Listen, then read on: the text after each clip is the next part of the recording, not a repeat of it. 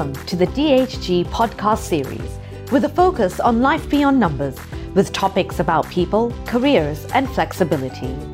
And now, here's your host, our Director of Corporate Communications and All Things Fun, Alice Gray Harrison. Hello, everyone, and welcome back to another episode of our DHG podcast series.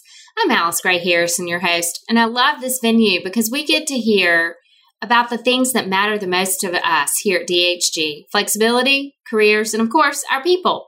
So tax reform is definitely a hot topic for our industry and really for every industry in the world right now. And for us as individuals, there's a lot of work being done here at DHG to understand the implications and the changes of the new tax code.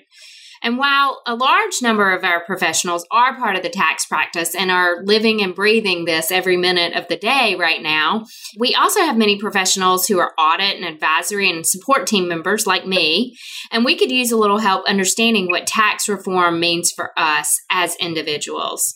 So as part of DHG IMPACT, financial well-being is a key pillar.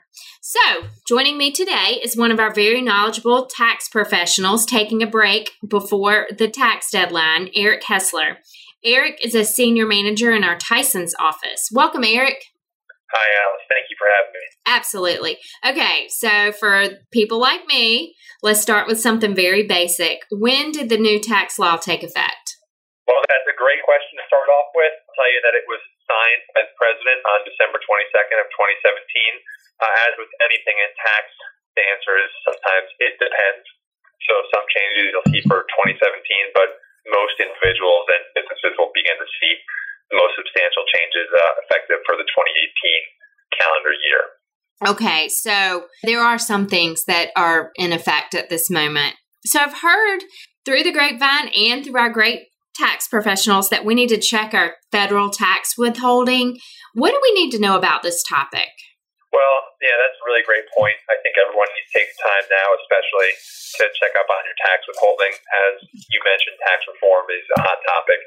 A lot of things have changed, and you might find that your personal tax situation has changed, maybe dramatically, maybe just a little bit from prior years. But there's a lot going on here, things that could change in terms of mortgage interest, deductibility, other tax issues that you might want to deal with. And if you're like me, you don't like to loan the IRS money tax-free, because that's essentially what you're doing if you just stockpile a big refund.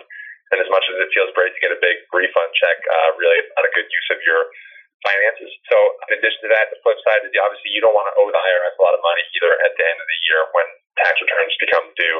There could be potential interest and penalties on that if you're severely underpaid. But bottom line is most people don't like shelling out either. So payroll companies in general should be trying to address this, but as you can imagine, there are some pretty substantial changes, and it's taking everyone a while to digest this. So I would not wait for them to figure it out. I would take matters into your own hands and kind of get out there and see what you think your tax situation is going to be like. And if you need help digesting all of that, the IRS has actually put out a nice little withholding calculator on their website. Okay. So I would kind of recommend that everyone take a look at that as well. So people can go just type in IRS in Google, go to their website and calculate it for themselves. They don't have to go to a tax professional really to figure it out. Well, I would caveat by saying it depends on the complexity of your tax situation. Right. So if you have just a W-2, that might be easy enough for you. If you have a W-2 and a bunch of other investments and things going on, it might be worth talking to someone, your tax advisor, rather than just the computer screen. Oh, that totally makes sense. So I've heard that medical deductions have changed for 2018. What do I need to know here? Well, if you're someone that's been claiming medical deductions in the past, you're familiar that there was a limitation on the amount that will be deductible, and typically it was only deductible as an itemized deduction, and to the extent that those expenses exceeded 10% of what's called your adjusted gross income, which is essentially your gross taxable income less a few adjustments. So that 10% threshold limit has been reduced to 7.5% for this year, 2017 tax year, I should say, and 2018. But again, that's only for taxpayers claiming itemized deductions, which you may want to reconsider the claiming of itemized versus standard deductions in light of some of the tax law changes that are out there. Okay, that makes sense to me. And so a tax professional obviously can help you figure out whether you need to go. Yeah. So because DHG Impact focuses on financial health, what can we do as individuals from a tax standpoint? What can we do to improve our overall financial health? What advice do you have for us? Well, Alice, I think one of the first things kind of goes back to the point we made a few minutes ago about checking your withholding. Obviously, you want to optimize that however you can, because whatever free cash flows you can generate, you can use for, obviously, to better your financial health, for investment, whatever other needs you have there.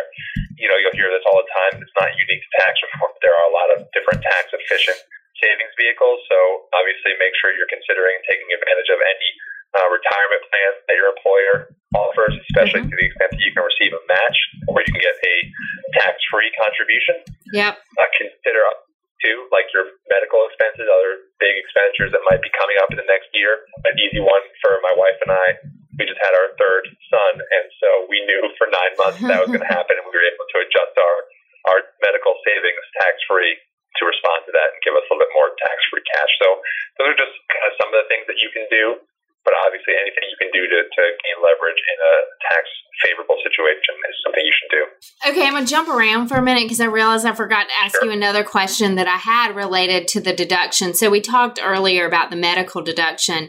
Other deductions that can be taken as a standard deduction without being itemized? So the taxpayers out there, those among us paying taxes, you and me included, right?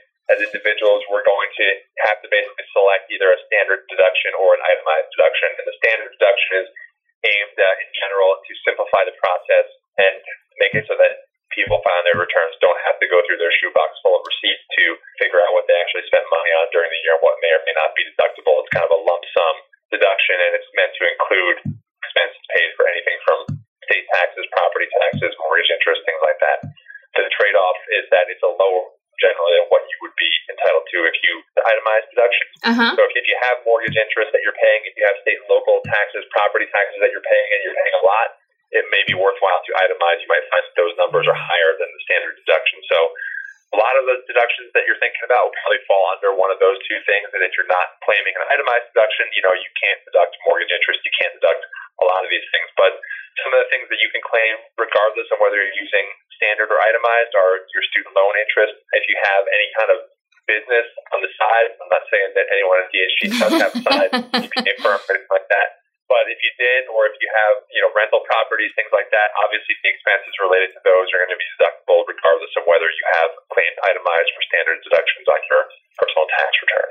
Very interesting. There is a reason why I am not a tax professional. Y'all have to know so much technical information. Oh my goodness. I know you're just scratching the surface with this, but I see our tax professionals right now working so hard to the tax deadline. And I know our people, every Friday, we're having live stream webinars to learn more and more about tax reform. So I have one more question, and then I'm going to let you get back to work. What career advice do you have for someone who's just starting out in this industry? That's a great question, too. This might sound kind of generic, but I really mean it. You got to keep an open mind, okay? We know that when you get into this industry, it's demanding, okay? And there's going to be things that you like about it. There's going to be things that you don't like, but keep an open mind, stay focused, and just be ready to kind of accept the things that are given to you. I'm not saying you lay down and take whatever is given, but however, you may have to look at different opportunities to identify what you really want to do. So the point is, don't have any preconceived notions. Work hard and don't be afraid to ask questions, because that's how you learn. That's how I've learned. Ask questions. Don't be afraid to do that. Whatever it takes for you to learn what you need to learn, that's what you got to do. So super. That's great advice. That's good advice for someone at any level in their career. Agree. Well, thank you so much for taking time out during this busy time of year. Absolutely. Happy to do it. And thank you all for listening to Life at DHG, our premier podcast series. If you like what you just heard, we hope you'll tell your friends and colleagues. Be sure to check out our DHG blog for more great stories about our life beyond numbers. Join us next time for another edition of Life at DHG.